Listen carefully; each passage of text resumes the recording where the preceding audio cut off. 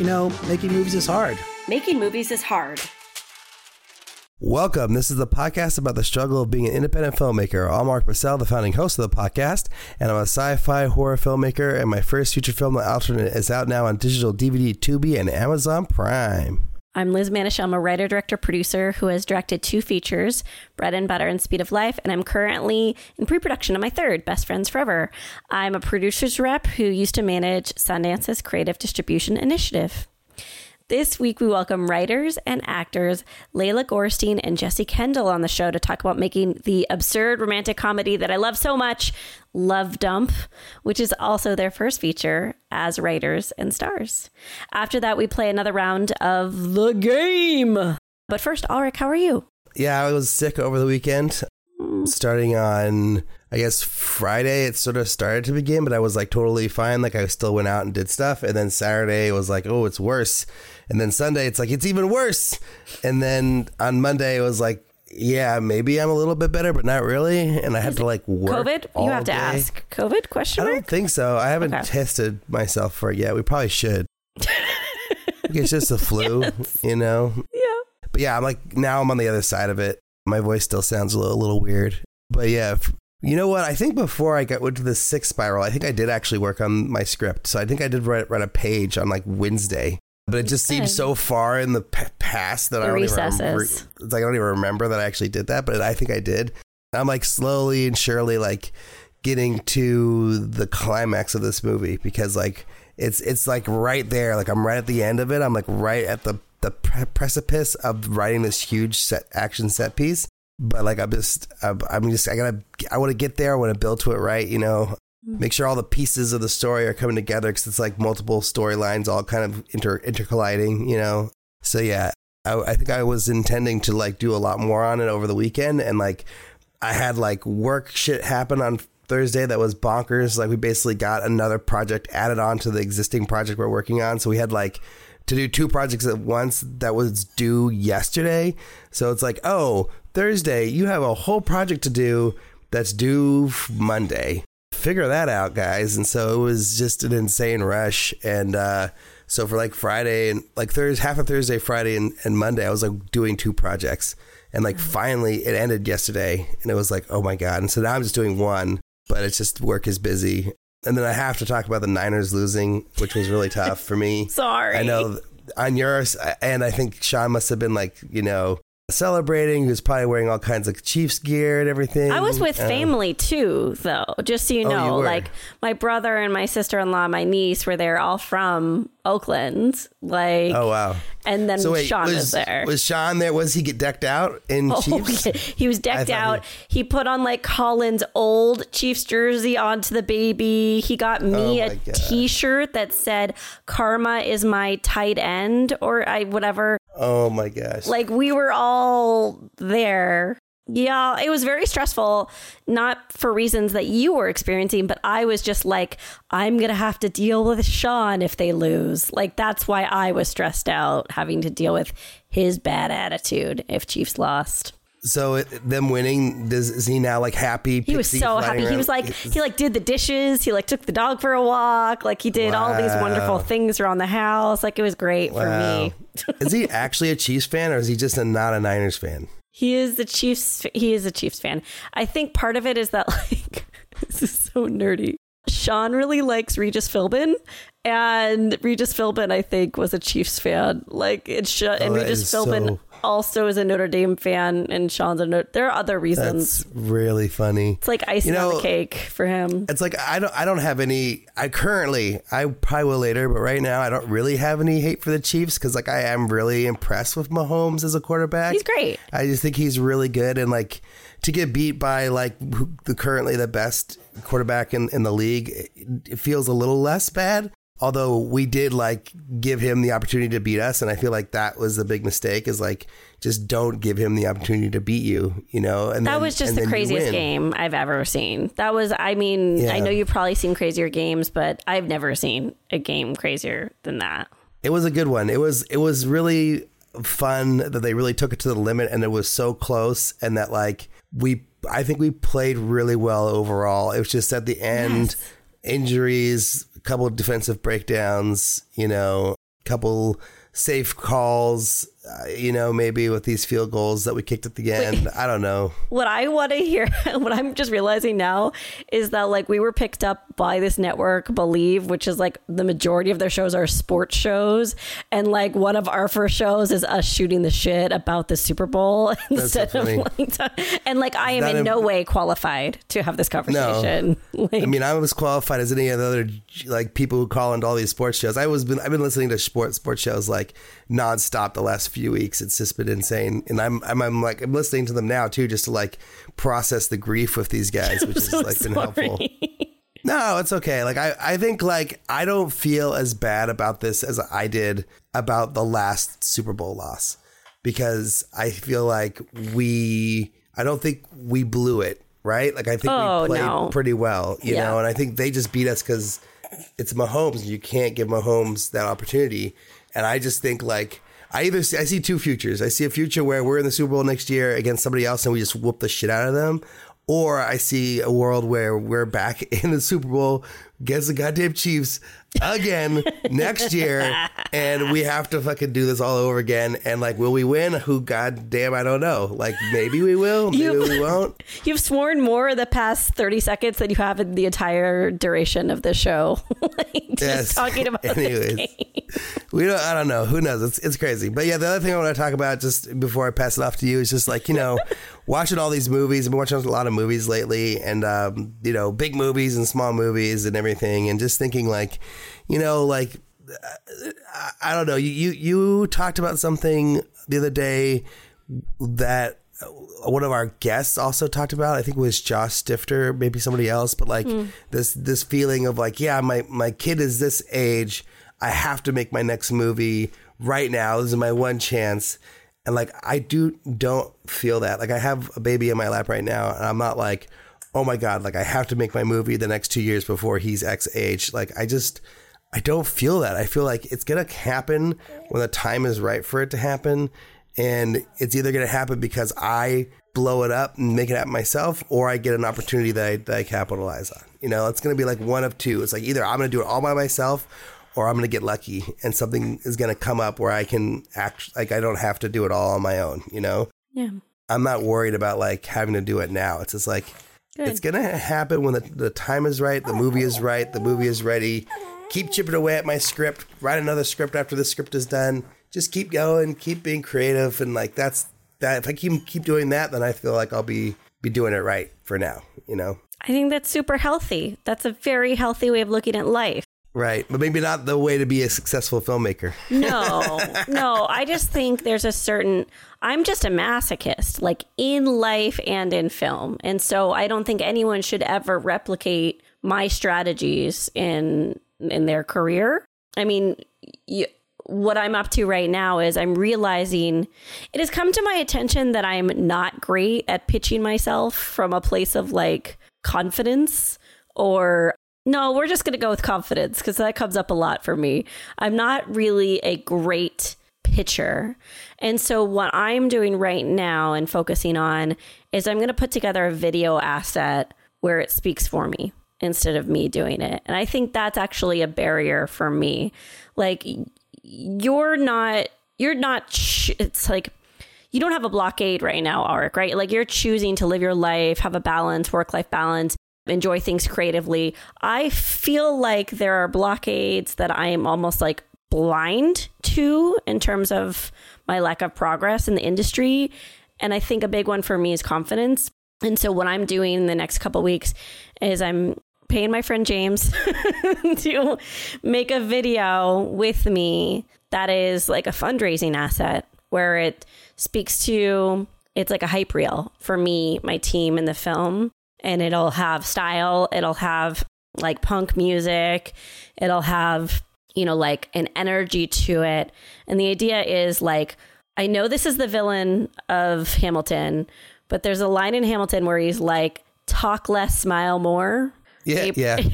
And that's what I need to do. Like I need to talk less, smile more, show people this asset and let it speak for itself rather than me talking myself in circles around why people shouldn't invest in me. I'm just going to be like, do you think you do that? Do you feel like that you talk yourself out of investments during these meetings? I'm very self-deprecating, which I lean into because it's comforting to me. And I think it's good to live your life with a sense of humor about yourself. But I don't think it gives people a sense of security in them coming on board. When I talk to creatives, for some reason it works. I can get people on board a project that I'm producing or directing because I think we could speak the same language as creatives. But if I'm talking to someone in another industry, I'm not a salesperson. Like, I'm not. When I do my actual job as a producer's rep, I can turn that on. I know how to do it. I just can't turn it on as a director trying to pitch on a project. And so I want to make a movie that does it for me. Yeah, so like you just can't point to your other movies and like your successes and like the things that you've done well to just like say, hey, like, you know, I really believe in this and I can make, you know, whatever. Like, you just don't have that. I end up talking about things like I want to make people vomit and laugh at the same time.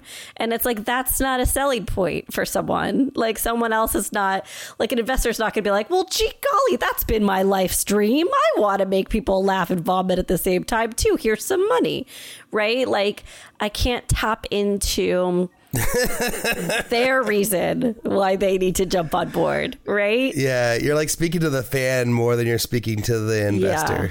Yeah. So I want to do a video, and I want to step back and talk less, because I find that when I talk less, I am more successful. Just in life. But you're gonna talk in the video, right? Like, it's gonna be scripted or something. I'm gonna script it. You're gonna like hit all the points. Yeah.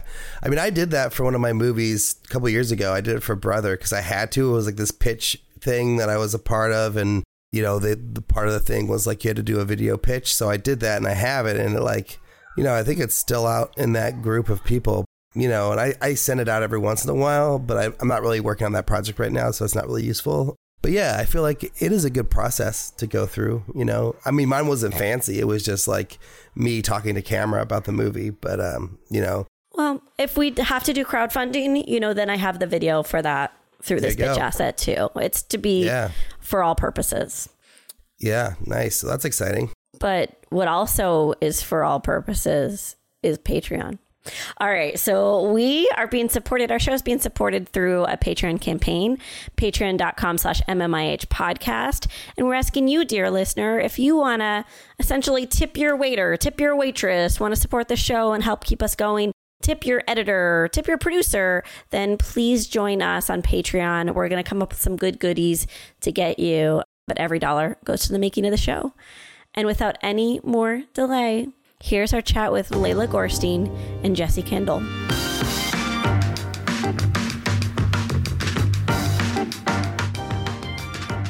All right, Leila and Jesse of Love Dump, can one of you give us the elevator pitch, please? Oh my God, the elevator pitch. I would say that it's changed since last year. Okay, a romantic comedy that is heightened, where a woman is on a soul search for her father, but ends up in trashy love on the way. Jesse, do you have a better elevator pitch? I can try one. That was pretty good. Yeah, I would say it's a pretty absurd rom-com where a hopeless romantic thrift shop owner who never hasn't seen her dad since she was 3 falls in love, but the guy she falls in love with almost ruins her chances of reuniting with her dad. And then how many days do you shoot the film? 8 days. What?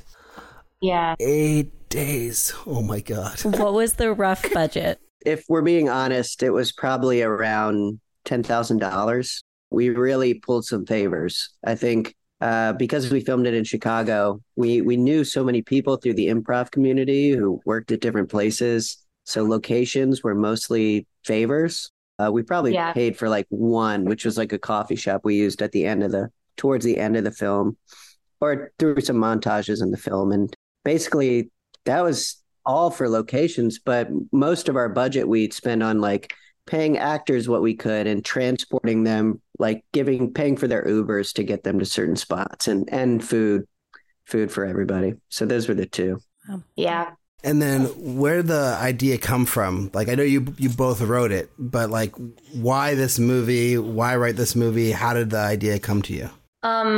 I think the reason that we had changed the elevator pitch was because we originally called this a parody of Hallmark movies or rom-coms, but then we realized it is kind of in its own universe. And so we didn't want to just discredit it by being like, oh, it's just a parody, because we kind of created this whole world and reality. But Jesse and I did improv together at a theater called the Playground Theater in Chicago. Shout out to the Playground. And we were on an improv team called Riff Raff together. And at first, when I met Jesse, I was like, I don't like this guy. But then we ended up really getting along and loving improvising together. And we would just do bits back and forth at as though we were in a Hallmark, just taking the tropes of a classic Hallmark movie, being like, oh, I've dropped all my papers on the ground. And then Jesse being like, huh, that's crazy because the ground is actually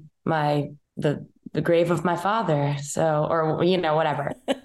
We would just go back and forth, cracking each other up. And then I was like, Jesse, do you want to meet at a coffee shop and actually just I don't know, write this out, whatever this is. And so we met up and just started writing, not thinking that it would be a screenplay.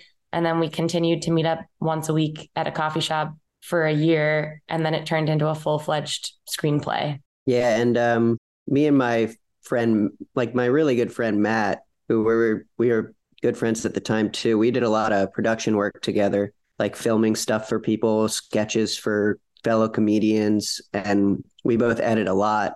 So combined with Leila and I writing this, we were like, oh, we have all the equipment and tools to fully film this thing too. So it wasn't it was intimidating, but it didn't feel too intimidating of a task to take on, to just get it on its feet and knock it out. I think it helped that we were a little naive about the process. Yeah.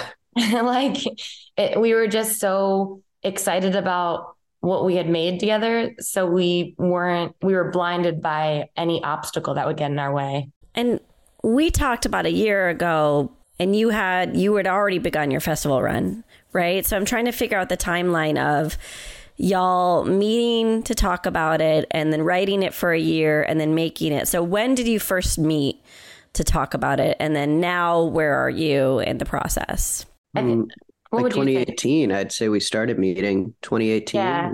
Took us about 6 months to a year to it took us about 6 months to just get the script done. And then we did a couple table reads. So yeah, it took us a little bit to get it off the ground, and we probably shot it in because we did our final table read in June 2019. Yeah. When we shot it, we didn't start shopping it around because COVID hit and we couldn't really take it to any festivals. So we just secretly showing it to a few friends, We premiered it at Slam Dance in 2023. So it was quite a journey. Yeah. I think the next one will definitely go quicker now that we know the process. I think the table reads were probably the most helpful step of getting our script down and knowing it was funny enough. Wait, really briefly, I have just a strange memory that you played a festival before Slam Dance, and you could cut this if you did and you don't want to talk about it. But is that true? Or we might have. Did we, Leila? Well, we had been in 2020, we had been in a couple online festivals. I'm trying to remember if there were any in person. I don't think there were any in-person festivals that happened before Slam Dance. I have more to ask about this, but I want to get through our other questions first. So the last question is, if you could change one thing about the film in any way, whether it be what's on the screen or the process to making it or anything about it at all, what would be the thing that you would change? Ooh. I got one right off the bat. I think I've told Leila this. I think a lot of Hallmark movies, they have the actors they cast, especially the tertiary characters, not the mains, aren't necessarily always great actors. And they feel like people you just run into in your hometown. So I look back on the film and I'm we casted all friends, basically, mostly people we knew through improv. I think I'd like a little more age diversity amongst the cast, especially there's a big group scene at the end where I think it would have the comedy would have paid off more if we had true iffy actors of a range of ages just coming into a room and acting with each other. I think that would have been along the lines of what we were going for more, as it being kind of weird and parodying Hallmark movies. that's my one critique. Outside of that, I think this movie has like blown our expectations out of the water. Leila, if you want to add something, I don't know. Yeah, I'm trying to think of anything that I would change about it. There's not, I think we had this advice to keep the film really, really short and tight. And I do agree that by keeping it short and tight, it does make all the jokes pop and it flows really, really well. But I think I wish we would have maybe given ourselves a little more to film, maybe to add on, just because that's been kind of the biggest difficulty with our film is like, people are like, what are we supposed to do with an hour? Is it a feature film? What is this? And we were kind of like, it doesn't matter because like it's a feature, but it doesn't have to be an hour and a half to be a feature. And we were trying to really sell that idea and people were like, no. So maybe I would change that aspect, just making it a tiny bit longer to appease all of the haters. There isn't a lot I would change about it because it truly, like what Jesse was saying, it definitely went above and beyond what we ever thought it would be. So I'm very happy with what we came out with. I have 45 million questions, but let's go with where we are right now. And then maybe we could go back in time, Ulrich, about the festivals. Sure. By the way, I adore this movie. Maybe I should just explicitly say that I didn't watch it until I had to for Hell's Half Mile because I was on the jury. And I was just like voting it for everything. I was like voting it for things that it wasn't even nominated for. I was like, please, this movie is so good. Thank you, Liz. Of course. Well, and so I'm curious where it is right now in the world of distribution, right? Like, how can people see it? What has happened since Slamdance? Can you tell us just a slice of that journey? Yeah. So right now we had a few distribution companies reach out to us after a handful of the festivals like Slamdance. And then we did one called Mammoth Lakes Film Festival. We did Hell's Half Mile. And they were all distribution companies we were kind of like weary about. But we did have one that reached out to us actually pre-Slamdance. It was because my buddy who I sent the link to, he was like, hey, I have some people I know that work at this one distribution company. They're pretty significant. Do you mind if I like show it to them? So we showed it to them, and like the head of acquisition and sales, she was like, oh my God, I love Hallmark movies. This is like, and she watched it and loved it. She was like, this, oh my God, this really like it scratches that itch for me. And so we started talking and she's like, is there any way you guys can lengthen it to an hour? And we were like, she was like, you can just use like bloopers or whatever, or like extended scenes to put at the end. And I was like, yeah, sure. But then we kind of got sidetracked with like all the festivals. And so recently we're in talks with them again about getting this movie distributed. I think if that falls through, we have a few other options. I know a few films from this festival I went to in the spring, Mammoth Lakes Film Festival. A few of the movies that played there with ours, a few of the comedies, they've been doing stuff with like No Budge. If you guys have heard it, No Budge. In terms of like an online release, like Kentucker Audley's website, right? I mean, that's essentially like Strawberry Mansion. Like he's a filmmaker. Kentucker Audley formed No Budge. Oh, yes. I'm showing my lack of research right now. It sounded like a phrase. I know, because he has an amazing name, Kentucker. Yeah. I mean, I don't even know if I'm pronouncing it right, but please go on. That's cool. So I think if this falls through, I'll definitely like reach out to the producers and directors of the movies that we showed our film with at the festival and be like, hey, what did you do? Because I think we just want to get the project off our hands. It's been a long time sitting with it and we love it. I'm sick of editing more and more trailers for it and, putting together press kits and spending money to get publicists. It was just a lot of work. And I think Leila and I are both worn out, but we love the project a lot and we think it deserves some sort of good final resting place. So hopefully the company we're talking to now, hopefully it keeps going well and we can get it off our hands like early in the new year and like tell people where to watch it. Otherwise, I think where Leila and I live right now is if you want to see the movie, reach out to one of us on email or Instagram, and we'd be happy to share a link, a private link. Just for everyone to know, what is the length of the movie? About 51 minutes. Wow. It was 51, and then we just added 9 minutes of bloopers. Yeah, so you get a lot of good bloopers at the end now. They are Which fun. are really funny. Yeah. And you said before that like was it longer in post and then you cut it down to 51? Like what was the longest it's ever been? The longest originally was, I believe, an hour and 6 minutes was one of the earliest cuts. And we just like went to town on it. And I watch it now and I'm like, I could cut it down more now, but I'm afraid cutting it down because I think the pacing is relatively slow for how I edit now. And I watch it now, I'm like, I could cut this down, but I think the pacing may play into the comedy and how weird it can be and feel. So I think it's at its final length for now. Nice. I almost feel like it doesn't. I mean, I know it matters because distributors care, but like I feel like in the age of digital streaming and everything, where movies are just whatever length, they can be whatever length they want because they're all just on a streamer. Yeah, it's like what's wrong with a 51-minute movie? You know, I think people want to watch a quick comedy. That sounds like the best. Yeah.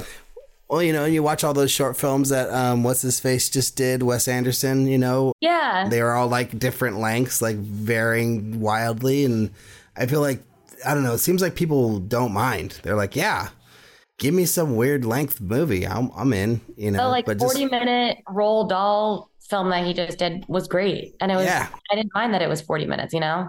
Yeah. So it's also, very interesting.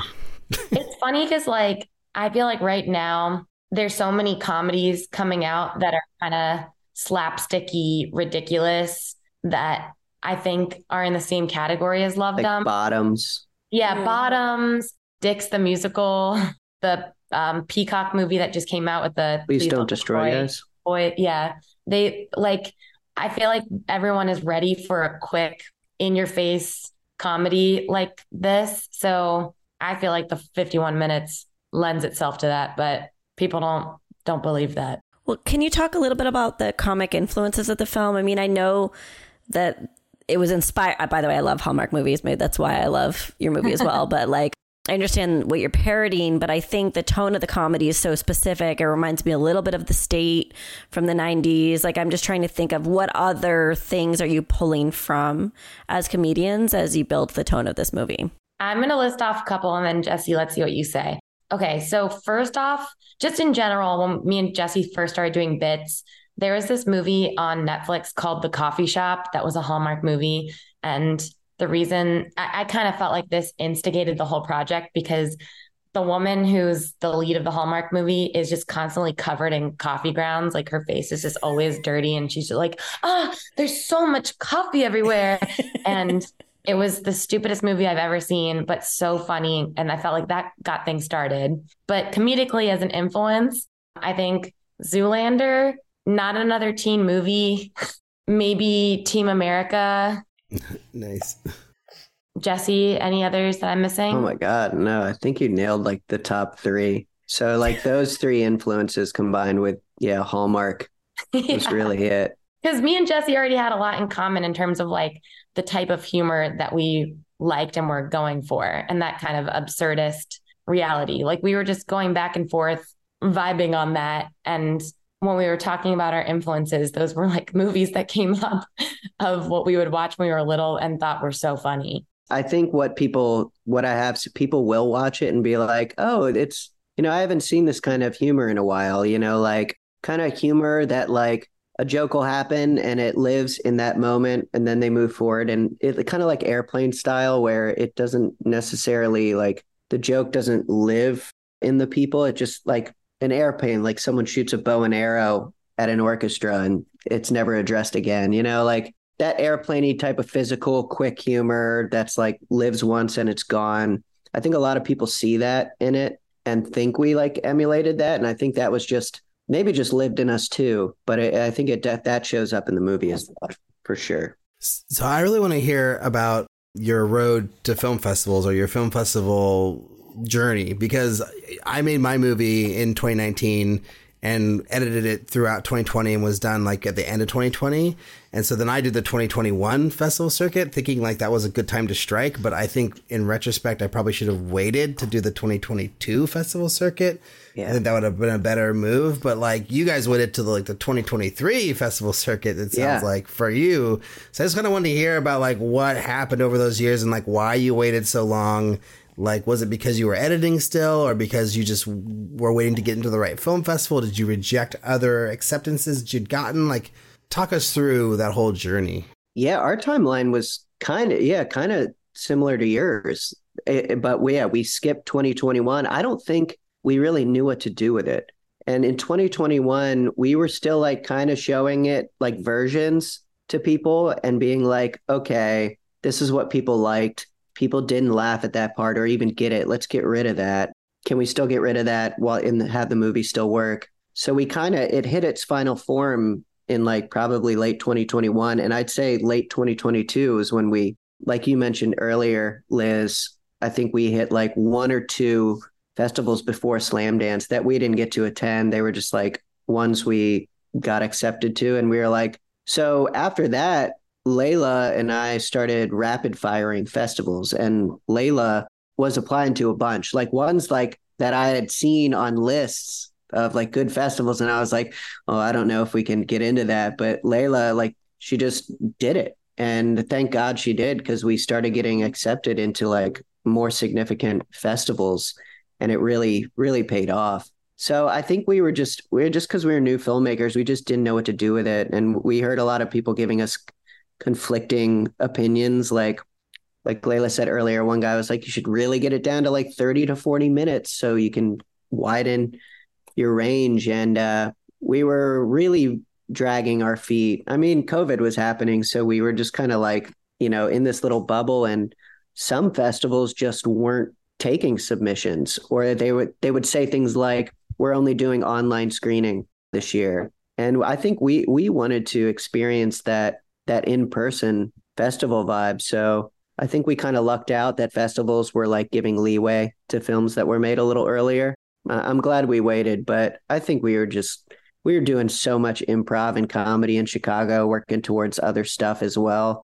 So it wasn't always our primary focus or at the forefront during 2021. But I do want to highlight what an anomaly the film is for having broken through some myths of indie film festival or distribution. I mean, first of all, like I've been told for the past 10 years, like the festivals don't like quote unquote distressed assets. So the fact that you played to, a couple film festivals before Slamdance is huge.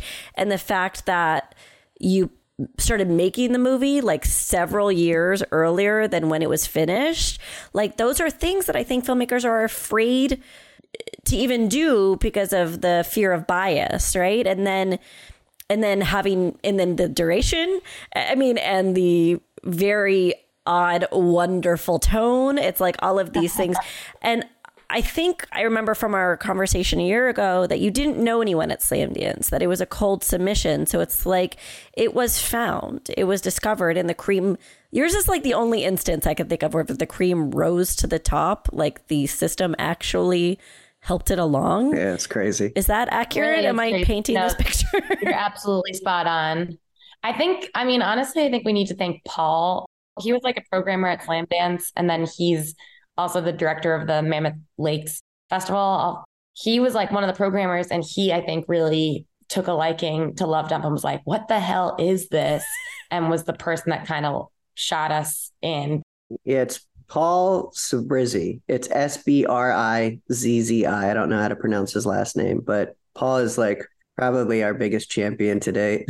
He was so happy to just see new work. But I think also the two factors that really helped us in terms of the normal filmmaker woes is that we didn't know what the hell we were doing. So we didn't know what we were up against. And I think that helped us. And it's good. I think this whole process was like shoot for the moon and just keep shooting for the moon, even though now afterwards, there have been so many more projects I've been a part of where people immediately are like, you can't do that. There's no way you won't have the budget for that. There's no way you'll be able to shoot this. There's no way to do this. But me and Jesse were just kind of yesing each other. And I think that actually helped. So I didn't know what I was doing when I was submitting to festivals. I was like, I'm just going to go for it. And I think the movie's good. So I'm just going to apply. And then the second part of it was COVID, in terms of, because we had shown it at other festivals. I think that the festivals were a little more lenient on their rules because it was such a hot mess, you know? So one of the things on How Near that's really interesting is, like, you know, you were first time filmmakers, you know, you're the stars and the writers, but like either you didn't direct the movie or didn't, you know, that you had decided to find your own director. So how did you go about that? Like, how did you go about building the team and finding a director to actually make the movie? And then a personal question, a side note, like, why didn't one of you direct it? Or did you just not want to direct it? That was such a good question. And also, it was just so funny watching you ask that question while cuddled up, flipping the baby around. Like, just holding your baby so close. Yeah, I think one of us didn't want to direct it because we already were wearing too many hats. Like, I don't think I would want to be a producer again on a movie that we write and act in, because me and Jesse want to do something like this again, but it's just too hard to be like planning on the backside of things and then also trying to be in the moment and knowing your lines and memorizing and like being a good actor. What do you want to say, Jesse? I mean, I completely agree. I think we would want some producer duties on our next thing, but like, you know, very light stuff like casting it and also, you know, finding our team. I think production wise, we would definitely want to be producers for that. Our producer on this, Emily Diego, who produced it with Leila and I, she came on when we started shooting, and she did a little work before, like scheduling things for us, which was super helpful. And she's the best. But I think we would have wanted more producer power on it, just taking care of little things like food. You know, we had dogs in our film. So me and Leila had to go pick up the dogs and like make sure the dogs were like taken care of on set and like watched over. It was usually me or Leila doing that. And I think it was just, I mean, we're lucky our performances were still solid. And I think tying into your director question, our director on the film, Jason Avezzano, is Leila's cousin, and him and Leila grew up together. They have the exact same senses of humor, very similar. And Leila kind of threw him out there, and I had never met him, but she had shown me some of the things he had did, and he came in, and it was just such a perfect fit. He's so got a great sense of humor, but he's more grounded than Leila and I. So he had us very much paying attention to like what our characters were going through in each scene, reminding us of where our characters were at throughout the movie, even though we had written it. So he was less focused on the humor. I think Leila and I already knew what we wanted the humor to be. And so Jason did a good job of making sure the story, the relationships were still being taken care of. And on top of that, we had my friend Matt Mahaffey filming it. And Matt, I mean, has filmed everything I've done up until that point. Like he just knows my humor. He became close with Leila on set. So Jason had like a nice backup because Matt's very, as far as physical comedy goes and like what could happen shooting wise to make it even funnier to aid the joke. I think that combination of people was just ideal. And it was like a small team of 4. And outside of that, we had a few people we brought on to do sound. So it was a nice little unit we had going that got it all done. And we had a lot of friends who jumped on willingly just to PA and just help out each day. And our producer helped organize that. So I think, yeah, to add to what Leila said, we definitely, I think might have crossed our mind to just like direct it ourselves. But like, I'm so glad we didn't. It was like 12 to 16 hour days of shooting. It was exhausting. Yeah. I want to go back to that ignorance is bliss state of filmmaking, because it's something that I think a lot of us maybe, you know, I'm thinking of a lot of feature directors, but this probably applies to any artist, really miss the ability to just go be an improvisational filmmaker, to just gather buddies and go, let's go make a movie. Like that idea is so incredibly romantic. I'm in the throes of that right now where I'm just like, I just want to find some people and just go make a movie, right? Are you able to recapture that in your current projects and the projects you're building? Or has that new voice of like, no, we can't do that, or, that'll cost too much, or there's no way to permit that, or whatever these new questions that arise out of ignorance, right? Breaking through from the ignorance. Can you recapture it? I'm curious. It's kind of a conversation me and Jesse have like once a week where we'll have a project that we're really interested in, but somehow there's like all these different setbacks or feelings of like not being able to do it or accomplish it. And so, but it is interesting. I'm saying like in terms of working, especially now with other people on things too, you see it a lot more of like people not wanting to try new things or try that style or that looseness. And I think for us, because we were coming at it from an improv background, we were more comfortable with that. But I do think like we are sort of able to recapture it in this particular group. Like that was the thing that was so special with this Love Dump group with Matt Mahaffey and Jason Avzano and Emily Diego. Like everyone working on the film was just very yes. Like, let's give it a shot. Let's go for it. And so I think in the things that me and Jesse are working on now, we're trying to keep that going. It is hard now not having like one part of your brain after knowing what it's like going through the whole process, censoring it or being like, well, we probably shouldn't write that because that'd be so hard to shoot or do this or that, where it's now already like censoring and editing your writing before you even get it on paper. But I think we do a good job of trying to keep that energy going. Like when me and Jesse work on projects now, we've like shot a couple sketches. We just like go back and forth quickly being like, what if we try this? And how about that? Okay, let's just shoot it. Ha ha ha. Yeah. I think it must be improv because I think we still see like the immense value and the magic that can come from just adding stuff while you're shooting. I hear about, almost every Hollywood director and great movie that's been made, how particular they were. And I'm like, I just don't think that's our style. And I think it serves us to, not be against, an idea someone throws out on set and trying it out. Cause, half the time it works. And then in the editing room, you're like, oh, I'll just throw it in there, throw it in the film, see how it plays. And it's like people's favorite part. And you're like, oh, damn, I'm glad. Funny, it's frustrating, but like, honestly, a lot of the funniest stuff is just Leila or I just adding on a little extra word. Or we have a tour scene. We have a scene, it's early in the movie where Leila's showing me around the store. And I swear to God, like we wrote a lot of that, but like we did like three tours and we just kept improvising on top of what we wrote. And half that scene's improvised. So I think it's great for comedy, at least. So I know we talked about this already, but I kind of want to go back again into the length. Like, was the length, like, did you think it was going to be an hour and a half movie?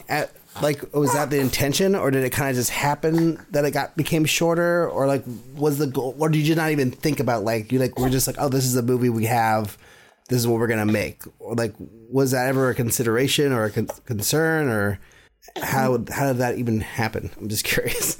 Yeah, I think the script, the final script's only like 58 pages, so by rule of thumb, like that would probably, you'd think, come out to about an hour. And I think we were so inexperienced with filming like a feature film and writing feature films that we didn't really know. I think we expected it to be over an hour internally, but yeah, I think it was our ignorance that played into the length. We knew we wanted it to be a long movie, a feature film, but I think we thought it'd be more like an hour and a half, hour and 15 maybe. And it just turned out it was truly an experience feeding into that, even though we had some people who knew more about that around us. Like, I guess we just didn't think much about it because, yeah, again, this was our first. We just wanted to make something and kind of lucked out. I'll just say one last question, which is related to the spirit of the indie spirit that you had with Love Dump. Have you guys stayed in Chicago? Have you moved to LA? And has the geography change impacted the way you view indie filmmaking? Oh, that's another thing I wanted to add on to the previous question real quick, because me and Leila live in different cities now. She's in Chicago. I'm in Los Angeles, which I think is the main thing holding us back from getting going on like a whole new project right now. Because we met up and written new stuff. So I think that's holding us back right now, and not like, oh, I'm scared again. But yeah, Leila, I'll let you answer the question she just asked. Yes. I think it is interesting comparing making a project in Chicago to LA, because like we were saying before, in Chicago, it kind of was a week of bliss. Like everywhere that we wanted to film, people were like, oh yeah, you can film here for free. No problem. And here's some free ice cream with it. Literally, like one place was an ice cream shop, and then she gave us all free ice cream afterwards. But also it was just so fun because it was everybody that we knew in the Chicago community who had no problem being like, yeah, I just want to be in it, whatever. And comparing that. And then there was also another scene that we always talk about in Love Dump, where we wanted to do this whole big dance on a train platform. And we ran into a problem because we were going to do it for the CTA train platform, and then found out the night before we were supposed to shoot it that it would cost $6,000. And we were calling all these people trying to figure out if we could tell them that we were students and that to see if we could get by it. And then we were all sitting in a circle. And then my cousin Jason, who was flown in from LA, was like, is there like a suburb train? And then Jesse was like, well, there's the Metra. And then we filmed at the Metra station, which like no one was at because it was 10 o'clock at night on a Monday, and just like went up there, 30 people doing a choreographed dance. No one said anything. At one point, a cop walked on the platform and we all like hid and froze in different positions. And he just like waved to us and continued walking. And we were like, what the hell? But I just don't think any of that would fly in LA at all. So I think that also helped with our ignorant bliss, because now, everything is so much more expensive and it involves so much more planning and involvement and time and money. So that definitely was an influence. It's also hard now, I think, with me and Jesse being in this long distance partnership, because there's a lot we want to get moving on, but it was a lot easier in Chicago when we could be like, let's just go and quickly film this, Okay, I have more questions, but we should get to our finals, because you both need to answer these questions. There's 6 of them, so a little while, and then if we have time after, then we can do bonuses. But I'll go first. So the first question is, what's the first film you made, and how do you feel about it now? And this could be something you did as a kid, like a little project you did on your own. It could be the first movie you acted in, wrote, however you want to answer it. So I'll put Leila on the spot. You go first. Okay. There were a lot of first films that I made with my cousin, Jason Avzano. The first one, I think, was when I was 10 and Jason was 11, and he got a camera for Hanukkah. And we went around and filmed his cat, Emmy, around the house. And the story was that, like, I think I ate the wrong cereal and it turned me into a cat. And so I was voicing the cat around his house in New Jersey with a British accent. I don't know why the cat was British, but and then that same day we made another film about being stranded on an island, which was his backyard pool. Honestly, I wish so badly we could somehow find the footage, because I think if we release that footage now, we would be working with Judd Apatow. Well, a lot of that made its way into Love Dumps, shockingly. Yeah. Talking animals and deserted islands. You're right. There's a lot of influence in there. I think my first film that pops up for me is, well, I was in this when I moved to Chicago. I was like just trying to get in any person's video that I could, and it was actually like a web series. It wasn't like a film. It was this web series called Guilty, about these 2 ex-Catholic women in their like 20s figuring life out now that they aren't religious anymore. And I played kind of like their friend who started out as like their weed dealer, but you just see him in every episode. And I just really started to get a knack for playing, just being on camera. and just feeling confident there. So that one holds a special place in my heart. And that went to a few cool festivals, and I was really proud of that. And Matt, our cinematographer, he filmed and edited that. So I feel like that was my first foray into knowing I could do it. Can you share some really great filmmaking or life advice that you've received or dispensed? You can go first, Leila. I would say don't censor yourself. I know that's kind of been my theme through the whole episode, but I think put everything down, especially because I think while you're writing, it's really easy to have in the back of your mind, like, oh, this isn't good enough, or this isn't funny enough or compelling enough to be on film. And the truth is, I think there's so many really, really simple films. I mean, in going to Slam Dance, there were things that had like a simple plot line or it wasn't complicated to make, and it ended up being so compelling. So I think the whole idea is follow through with your idea. Even if it feels shitty and bad while you're doing it and it feels like a huge labor, just like finish the thing and do it, because I think that ends up reaping so many benefits. You learn so much, and usually people end up connecting with the work that you put out. Yeah, the advice that I would give is have fun. I think we do that a lot in comedy, and Leila and I have a lot of fun anytime we make something together, like just make each other laugh a lot.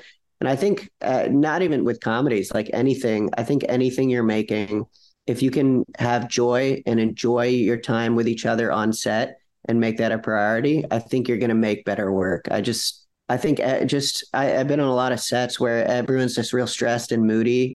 I get that a film set can bring that out in people sometimes, but I think the priority should always be to have fun and have people feeling good, because people want to do better work when they're feeling good. And I think it should be more stressed all the time, but that would be my advice, to focus on that. Totally agree. What's the worst filmmaking advice that either of you have ever received?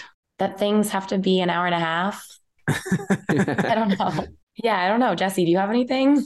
That's tough. Not off the, it would be about that you need like a lot of money.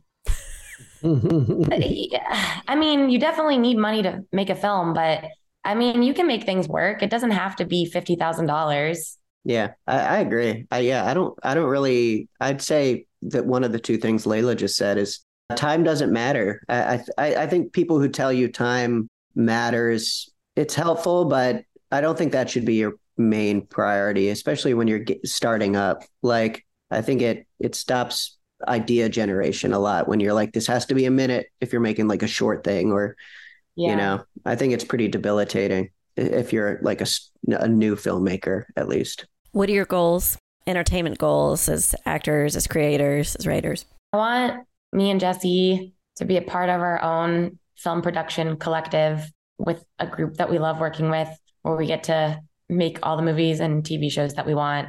And we have all the money in the world. And primarily it's comedies, but maybe we'll dabble in some dramas. Yeah, mine are similar.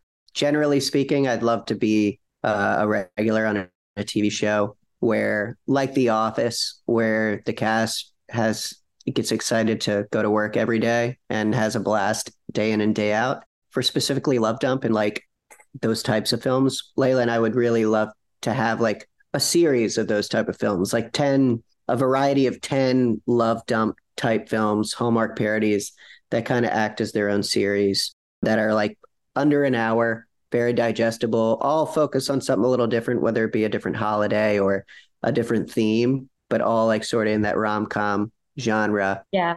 And work with our friends forever. We have the Mensch and the Menorah all ready to go. Yeah.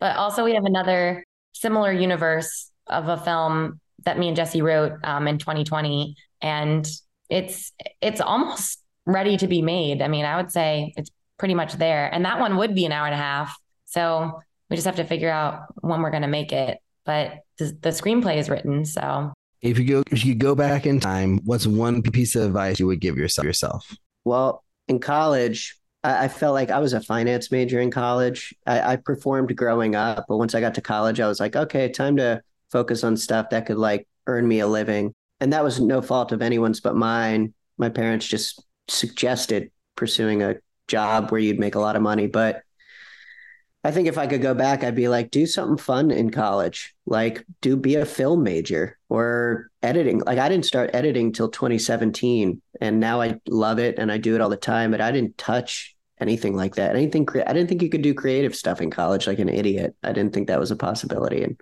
I would say do something creative in college that you're going to have fun at. Yeah, I would say I wish that I would have released more work or like projects or creative things that I had been working on when I was younger, but I just didn't put out or stop doing because I thought it was stupid or people didn't think it would be good. And my other piece of advice would be to continue to work with people that give you joy. Like, I think sometimes we work with people because we think they'll be really, really good, but I'm learning so much that when there are certain people that you like click with and collab with and they bring out the best version of you, those are the people that you want to continue to work with. And those are the gems. And those are rare to find. So yeah, I would say that would be my big piece of advice. I had another one, but that resonated with me too hard. So I got sideswept. Last question. Is making movies hard? Yes and no. Yeah. It doesn't have to be as hard as everyone says it is. Yeah, I think if everyone's patient with each other, I don't think it would be that hard. But I think everyone's stress eats at each other and, it causes other people to stress out and conflict. I think if you're patient and give yourself time, I don't think it's that hard. I think the hardest part is fundraising. That's the hard part that I think everyone can agree that they hate. But outside of that, yeah, you can create stuff that's not too expensive. While people are waiting on pins and needles for Love Dump to become available, how can they support you? Shout out the socials and the internets that help you. I'm on Instagram at LOL Gorstein, and you can watch me at the Second City in Chicago in the show Oh, the Places You'll Glow, Thursdays through Sundays. Yeah, her show's phenomenal. It's getting glowing reviews, unintended, and I've seen it and it's fantastic. And Leila, top notch as always. Thanks, Jesse. Of course. My social media on TikTok and Instagram is at Jesse_Kendall. I make a lot of short sketch videos. That's kind of my bread and butter right now, and I love doing it. So if you want a dose of me constantly, I'd say just follow me on there. Yeah, until then, just Love Dump's kind of the only thing like in the horizon that I'd say look out for. Yeah, if you guys know any distributors who are awesome, send them our way. Do you love Making Movies is Hard and you want to listen to more episodes? Jump over to our Patreon page at patreon.com/MMIH and you can listen to the entire back catalog of episodes for just $1.99 a month. That's an additional 300 episodes that aren't on iTunes that you can listen to whenever you please. But without any more blibber blabber. Back to the show. Ulrich, what do you remember about our talk with Leila and Jesse? Just the way that they like kind of came together as writers was really interesting, and like a team, and like I think they met in like some kind of improv class, and the way that they started their collaboration I thought was a really interesting, you like organic way to figure out like this is a person I get along with and that I could actually make a movie with, and so that was one thing that really stood out to me, and just like their love of rom-coms. And like how badly they wanted to make this movie and really have it be this unique thing that they both had in their minds. Like, I just thought that was really special and interesting. Yeah. What I remember is that I love this movie so much. I love it so much. It like speaks to me. I think I'm in the core audience. I watch a lot of Hallmark Christmas movies. I watch a lot of rom-coms, and I love sketch comedy and like really absurdist comedy. And this is like the perfect cross section. And I will admit that it frustrates me that it is not out into the world more widely. And so I'm really hoping that Leila and Jesse just shoot it out like a rocket ship to the right audience so that they can derive some joy from watching Love Dump. And if it's already out by the time this show comes out, then everyone rent Love Dump. It's wonderful. Ulrich, I have a question for you. It's a question for our segment called The Game. Oh, I felt very Michael Scott in that moment. All right, what is The Game, you ask? The Game is a handmade, homespun segment created by our producer, Eric Toms, and it is Eric putting forth a hypothetical indie film scenario for us to problem solve. What would we do if we were in this crazy hypothetical quandary? And I have never heard this question before, and Arik hasn't either. He's answering it blind, so to speak. All right. Hey, Arik, you're 2 days into shooting a period Western drama. One of the major storylines involves a number of First Nations people.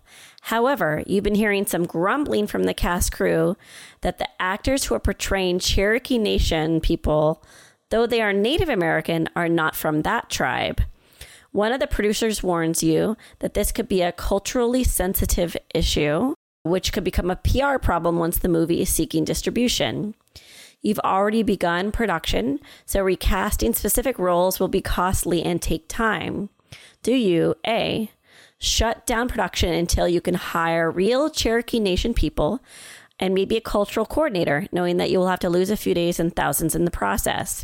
B, move forward with the actors you have now and prepare for what may be a PR nightmare down the road. C, rewrite the script and shoehorn in the fact that a number of different tribes are living together in the hopes that it won't detract from the story you set out to make in the first place.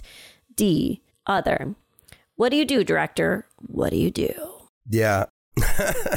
I appreciate this question because it's topical, this just came up. It was with the Scorsese movie, right? That was where everyone was upset. I don't even know. I know this was recent. Like there was like some, there was some movie and there was like, they cast indigenous people as the actors, but they were playing different tribes than what they really were. And that was like a big thing. I would just change the tribes or make the tribes not important, right? Like, just like, who cares what tribe it is? Not to be desensitive, but if it's a movie, it's a period piece, it's a Western. They can be it can be any tribe for the most part, right? Or does it matter location? I guess I don't really know about this. I just would downplay the tribe, because it's not really. I would doubt that it's about that with the movie. So like, just make it so that it doesn't offend anybody.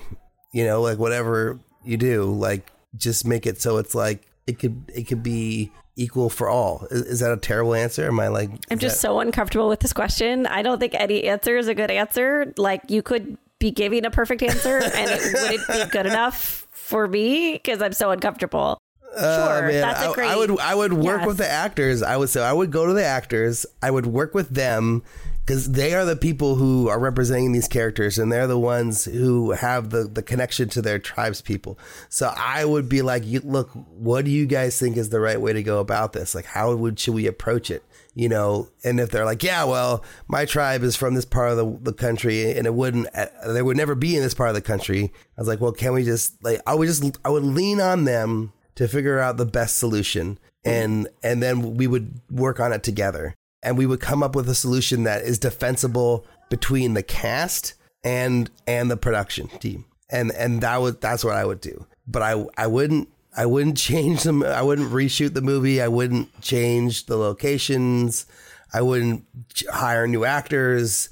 I wouldn't blow the spot up. I would work with the team that I've trusted and that I've already picked, who've already decided to work on this movie. And I would come up with a solution that works for all of us. That's what I would do. And then that would be something that, like, if some shitstorm came up, that I would be very comfortable defending with my team and my cast. And that'd be my solution. What would you do, Liz, in this situation? So uncomfortable. I don't know. I don't like... Okay. I would hope that none of us would ever be in this position in the first place. Because when you go in and you're making a film that could have culturally sensitive issues at play, you should go in with a strategy, and you shouldn't just be like, give me all your native actors and let's bring them in and let's just see what happens. Like, it should be very specific and thoughtfully cast, just like every film should be thoughtfully cast, and being culturally respectful. So the answer I want to give is that I wasn't in this position in the first place. And I did everything right. I like what you said, I think, talking to the community. But I think Eric kind of alludes to that, too, in the fact that you could hire. I've never heard of a cultural coordinator. I think that's a very interesting idea. I like that you're talking with your actors, but I do think your actors may not always be reflective of the entire Indigenous community. And maybe there's a world where you hire, in my world in distribution, there's someone called an impact producer. And an impact producer researches the subject area and figures out the right lexicon to use for things that are culturally sensitive. They reach out to the community, they get their buy-in. So I think I would. I think I probably would slow production down and bring in, I don't know what a cultural coordinator is, but bring in an impact producer and have them advise on the production. I understand the idea. I really like your idea of talking to your actors, but I also think that actors really just want to be on screen and want credits. You know what I mean? And there's, I don't know any actor who doesn't lie on their resume in order to get a job. It's like, sure, I horseback ride. Sure, I roller skate, whatever it is. I think that there is an agenda in that conversation for them to get as much screen time as possible because they're actors and that's what they do. They want to act. So I'd want to have conversations with people outside of the cast to weigh in on the appropriate way to move forward. And I think that would be an impact producer. But I'm very uncomfortable with all answers for this question. Cool. Yeah. I don't know. I have lots of thoughts on this, but they're all inappropriate. Yeah.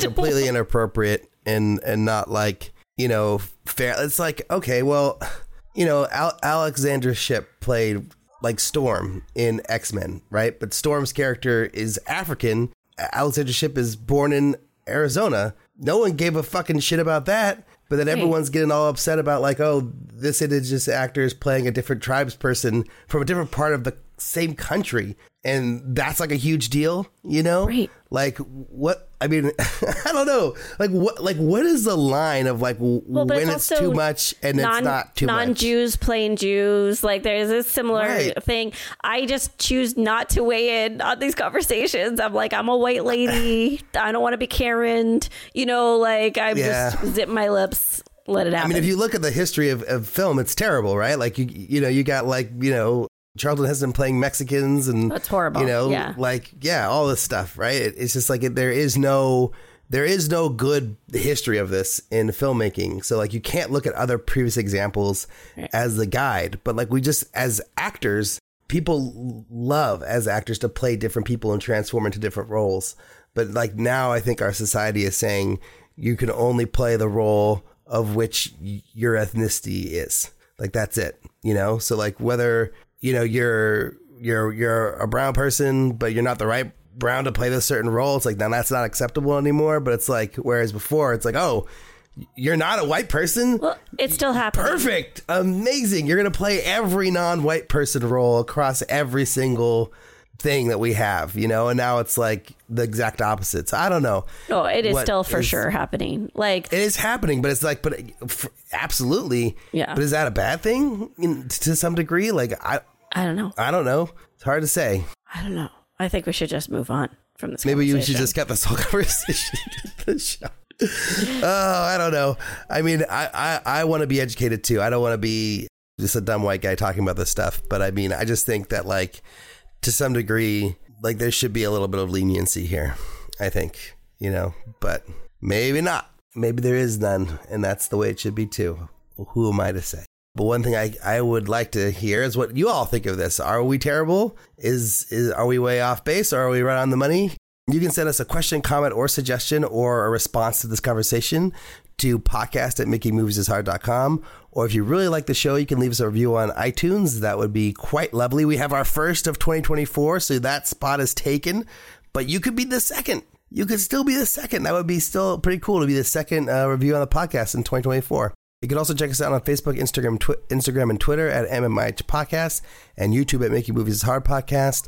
Make sure to check out the International Screenwriters Association, the ISA. They're an organization designed to connect writers with filmmakers through a number of programs, including their top 25 writers list featuring some of their best writers. So head over to www.networkisa.org to sign up for free today. Thanks to Leila, Gorstein, and Jesse Kendall for coming on the show. Thanks to Don Hessel from Hell's Half Mile Film Festival for setting this up through having, Liz and I be judges at the festival, which was a lot of fun. Thanks to our editor, Jeff Reimuth, for doing the editing. Thanks to Robert Jones for handling all of our social media. And thanks to our producer, Eric Toms, for being awesome. Thanks you all for listening, and talk to you all next week.